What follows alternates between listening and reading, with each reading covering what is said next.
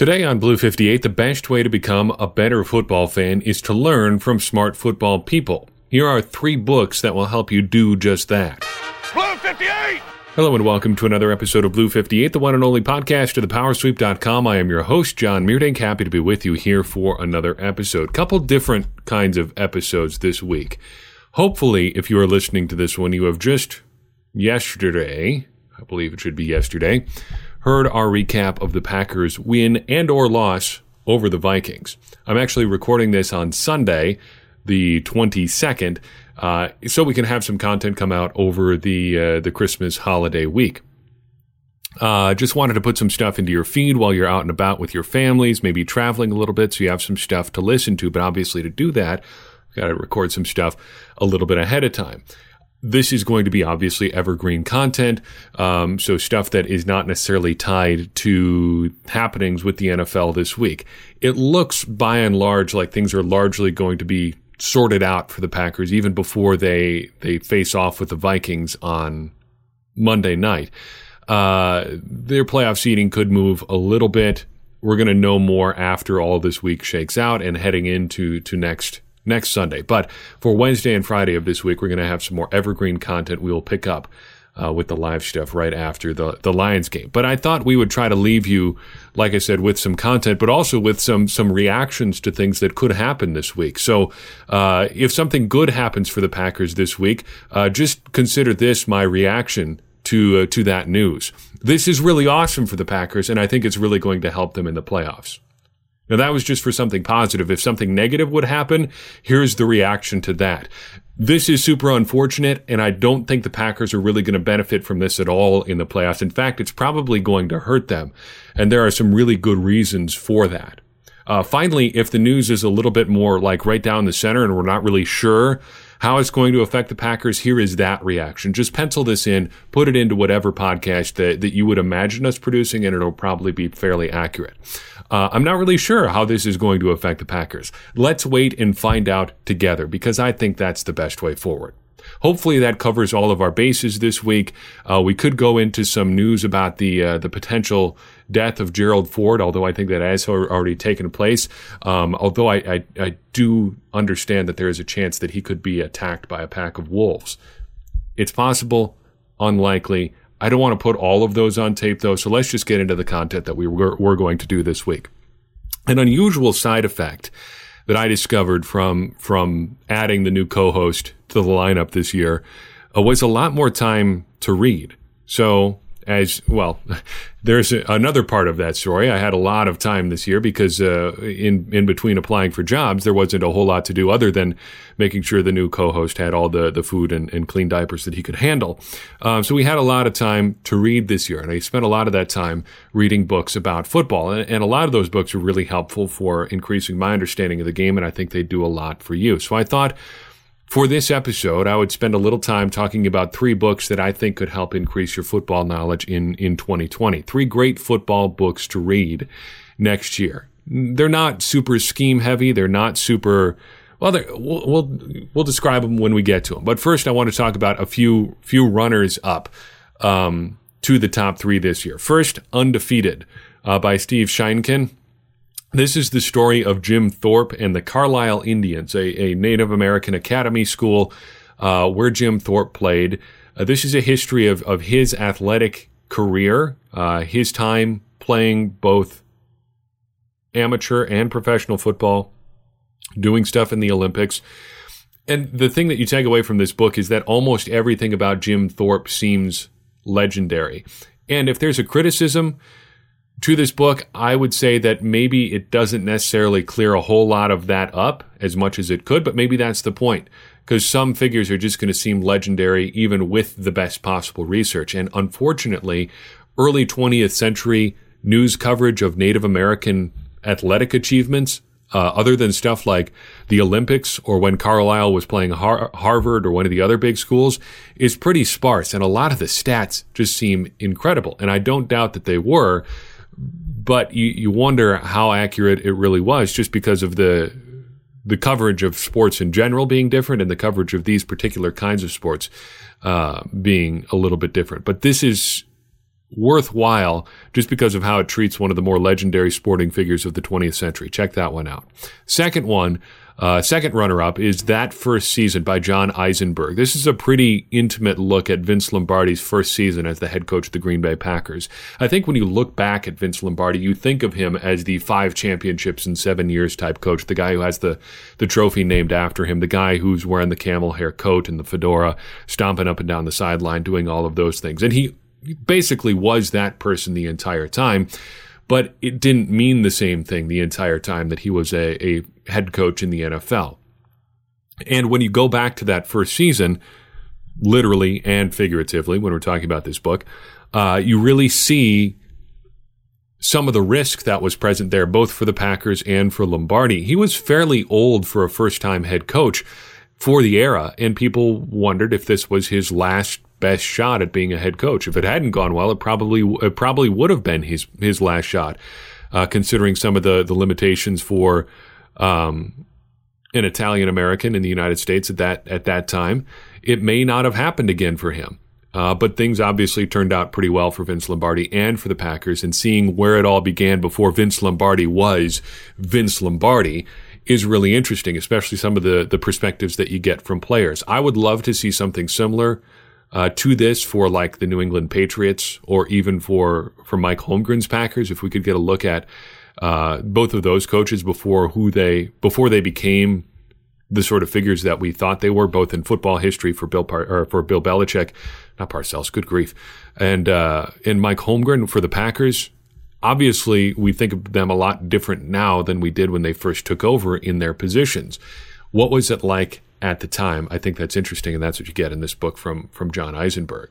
Third runner-up is The Last Headbangers from Kevin Cook. I think transition periods between eras in just about anything is history, any part of history. I use the example early in 2019, talking about the reforms that Mark Murphy was doing with the Packers. I used the Marian reforms in Roman history as an example of how transitions can set you up for success, but also be your undoing, depending on how you handle them. The Last Headbangers is all about the transition between the old school NFL and kind of the new school NFL. It starts in kind of the immediate or a few years after the post-Lombardi era, so late 60s, early 70s, and covers right up until the rise of Bill Walsh's 49ers teams. For my money, this is probably the most brutal period in the NFL, because you're to a point where you have modern athletes with relatively modern strength training and even performance-enhancing drugs and things like that. Weightlifting was much more common in the 70s than it was in the 60s. If you look at the Lombardi Packers, Jim Taylor was one of the only players who lifted weights. Everyone else thought it would make you too bulky or whatever. Now, someone who didn't lift weights would be looked at as an insane person. That's kind of the NFL that was present already in the 70s. Everybody was doing that. So you had modern athletes, but the game itself was not the modern game yet. It was a lot more run heavy. There were a lot more rules that restricted passing. This is that era. This is what The Last Headbangers talks about. And just the brutality of football in that era is fascinating to explore in this book. So if you're interested in that, I would check that out. Finally, as an immediate follow-up to that book, I would check out Montana by Keith Donovan. The question of who should be most responsible for a legend's success, I think, is a familiar one to Packers players, or to Packers, well, probably to Packers players, but to Packers fans in particular. We've had it with 2 quarterbacks in a row now, Brett Favre and now Aaron Rodgers. Who is the most responsible for the success of those 2 players? This book doesn't answer that question as it pertains to Joe Montana per se, but it is an interesting exploration of the sort of conditions that led to Joe Montana's success, who he was as a person, his sort of backstory, how he came to be the sort of athlete that he was, just the athlete that he was in general. This is a worthwhile read. I would check it out. Finally, before we go into my actual top 3 books that I want to recommend, I should point out that none of these are necessarily new books. These are books that have been around for a while, and you may have already heard of them. But I think for a broader audience, if you haven't read these books, these are definitely ones that you should check out. So we'll count down 3, 2, 1, third best, second best, first best, or favorite, or however you want to do it, for the books I read in 2019 that I think you should read in 2020, answering a few questions about each of them. What is it? Why is it good? Why should you read it? And what's a good quote from this book that's kind of representative of the story as a whole? First, I'm going to start with the book Collision Low Crossers. And this is a very, very valuable book for Packers fans, so long as Mike Pettine remains the defensive coordinator in Green Bay, and even well after that, because it teaches you a lot about how the NFL works.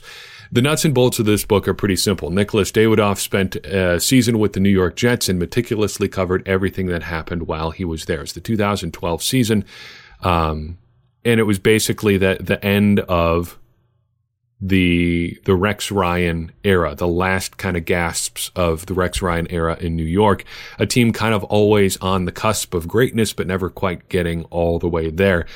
And it's an interesting exploration of how that feels. How does it feel to be close, but not all the way there? And maybe realizing that, we might not actually ever get there. Why is this book good?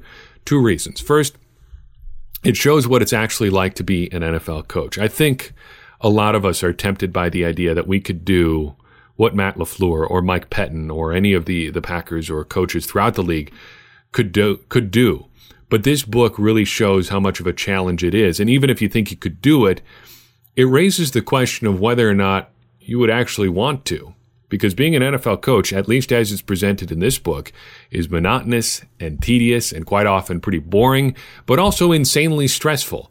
And it is absolutely relentless. And this is something that I think if you cover football at all in any capacity, that you get a bit of a taste of the relentless nature. So say, for instance, we do a podcast after a game on a Sunday. If we get that up by 10 o'clock on a Sunday night, already that content is on a shelf life. We got to start preparing the next thing that's coming up for Wednesday, and then the next thing for Friday. And by the time a game ends, all of that stuff is done. Multiply that times about 1 billion, and you've got the life of an NFL coach.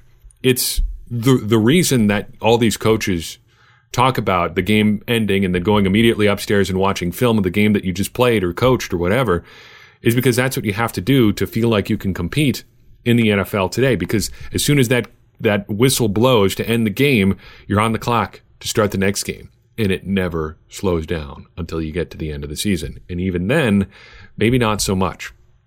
Secondly, this book really humanizes players in ways that kind of seem common now, but were really kind of unheard of even a few years ago when this book came out, 2013. Even just 6 years later, I think we see players a lot different than we did at that time. We see them a lot more as people now than we did at the time. And this book does a great example of exploring what it's like to be a person trying to succeed in this NFL, having all these expectations placed on you. Recurring character in this book is Jets cornerback Antonio Cromartie, who is repeatedly characterized throughout the book as a just great guy to be around, very friendly, great personality, and an absolute freak show athlete. Like every player that talks about him in this book mentions him as one of the 2 or 3 best athletes they've ever seen. And they're around professional athletes all the time, every single day. But the frustrating thing is he never really puts it all together. He seems to be able to do it kind of at the drop of a hat, but he doesn't do it consistently. So how do you deal with a guy like that who is wonderfully talented, great to be around, but doesn't put it all together and has some very frustrating personal attributes on top of that? Just look into some of the stuff that you know about his personal life, his relationships with his many, many children. But this book does a great job of humanizing that and not really concluding anything about guys like Antonio Cromartie. It presents everything about him. It says that he's this great athlete. He's a phenomenal player sometimes. He's not so great other times. And he's got a complicated life off the field. That's a full picture of a player, and you really get that in this book, and I think that's something that's important to keep in mind. You should read this if you want to know what it feels like to actually work in the NFL, because this book, I think, more than any other I've read that's similar to this, will help get you there. It's going to make you understand what it's like to be an NFL coach, to deal with the stresses and pressures of the deadlines, the constant, relentless schedule, the thing after thing after thing that's always happening. You've always got something to do, and it's always a couple hours away, and you've only got 15 minutes, or it's always 15 minutes away, and you've got a couple hours worth of work to do. It's got to be a frustrating exhausting existence. And this book really demonstrates what that's like. A good quote from this one, the one that sticks out in my mind, maybe it's just because I'm a dad now, but thinking about this one, I hope I can read it all the way through without choking up a little bit, just because of what it makes me think about. Sion Pauha was a defensive lineman who played for the Jets from 2005 through 2012. A defensive tackle, defensive lineman. You wouldn't normally get a ton of information about him otherwise, even though he played for a long time, more than 100 NFL games in his career. He didn't play a glamour position, and unless you're a Jets fan, you probably don't know a ton about him. But here's a nugget that really sticks with me as I think back to this book. Quote, Pauha was the only Tongan on the team. The other Polynesians were of Samoan ancestry. Something else separated him from them. The last time Pauha spoke with his father, the father had touched his hair. And when he had died shortly thereafter, Pauha had decided not to cut his hair again in paternal memory. It flowed out from the nose tackle's helmet like a shroud, and when Pauha felt himself to be in stressful circumstances, he touched it. End quote. Just a tiny, tiny moment of humanity in this brutal, relentless sport of football. And that really sticks with me. Those nuggets are plentiful throughout this book. So Collision Low Crossers, check that one out. Number 2 book that I would recommend to you this year is America's Game by Michael McCambridge. What is it? It's a comprehensive history of the NFL that somehow doesn't get too bogged down. Relatively brief read for a book that covers almost 100 years of NFL history. This is good because it shows both where the league has been and where it's probably going. It's not too hard to read this book and get a pretty good idea of where the NFL is going to end up. It also shows how lucky the NFL was to have commissioners with tremendous foresight at important times in league history, particularly Bert Bell and Pete Rozelle. You can't read this book without coming away impressed with what they understood about what football was and what it could be. I think it also shows the difference between those commissioners and the last couple we've had.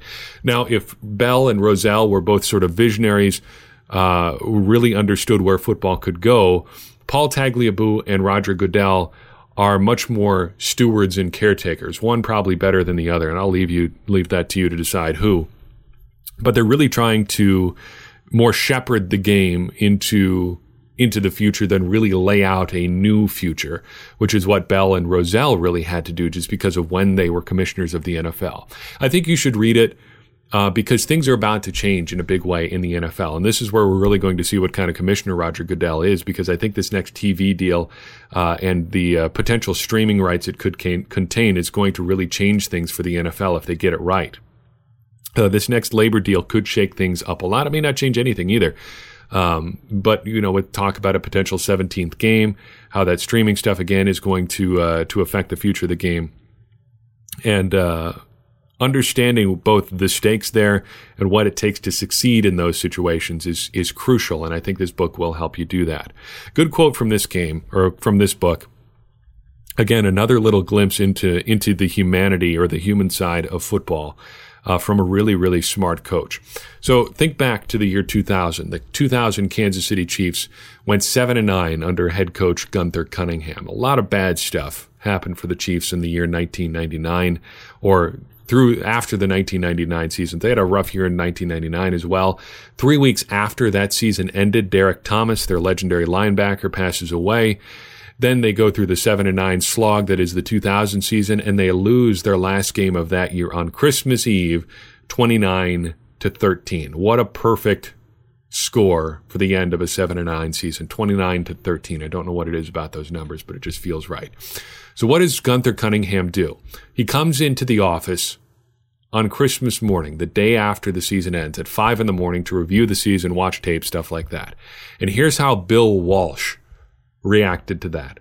Quote, "That's just self-inflicted victimization.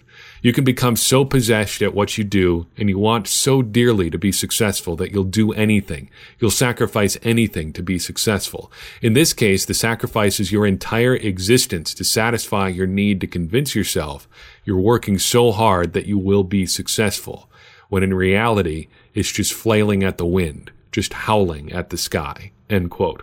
Bunch of quotes like that in this book really shows, without ever asking the question, it asks the question, at what cost? the NFL expands from this little tertiary league behind baseball, behind college football, way distant third at best among the NFL or the nation's sports consciousness, to become this juggernaut of a league. But at what cost? A lot of people get chewed up and spit out by the NFL. Should be noted that Gunther Cunningham was fired after the 2000 season, and he was never a head coach in the NFL again. He did spend Christmas morning, the day after a 7-9 season, in his office, though. We'll end on a happier note.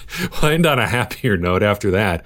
The book I would recommend to you the most that you read in 2020 is The Perfect Pass by S.C. Gwynn. This book is subtitled American Genius and the Reinvention of Football. What is this? Well, first and foremost, it's a history of the air raid offense, something that is really making its first official forays into the NFL this year, though its influences have been felt in the league for some time. It's also a history of the great coach Hal Mumme, who is going to be coaching in the XFL with the Dallas Renegades.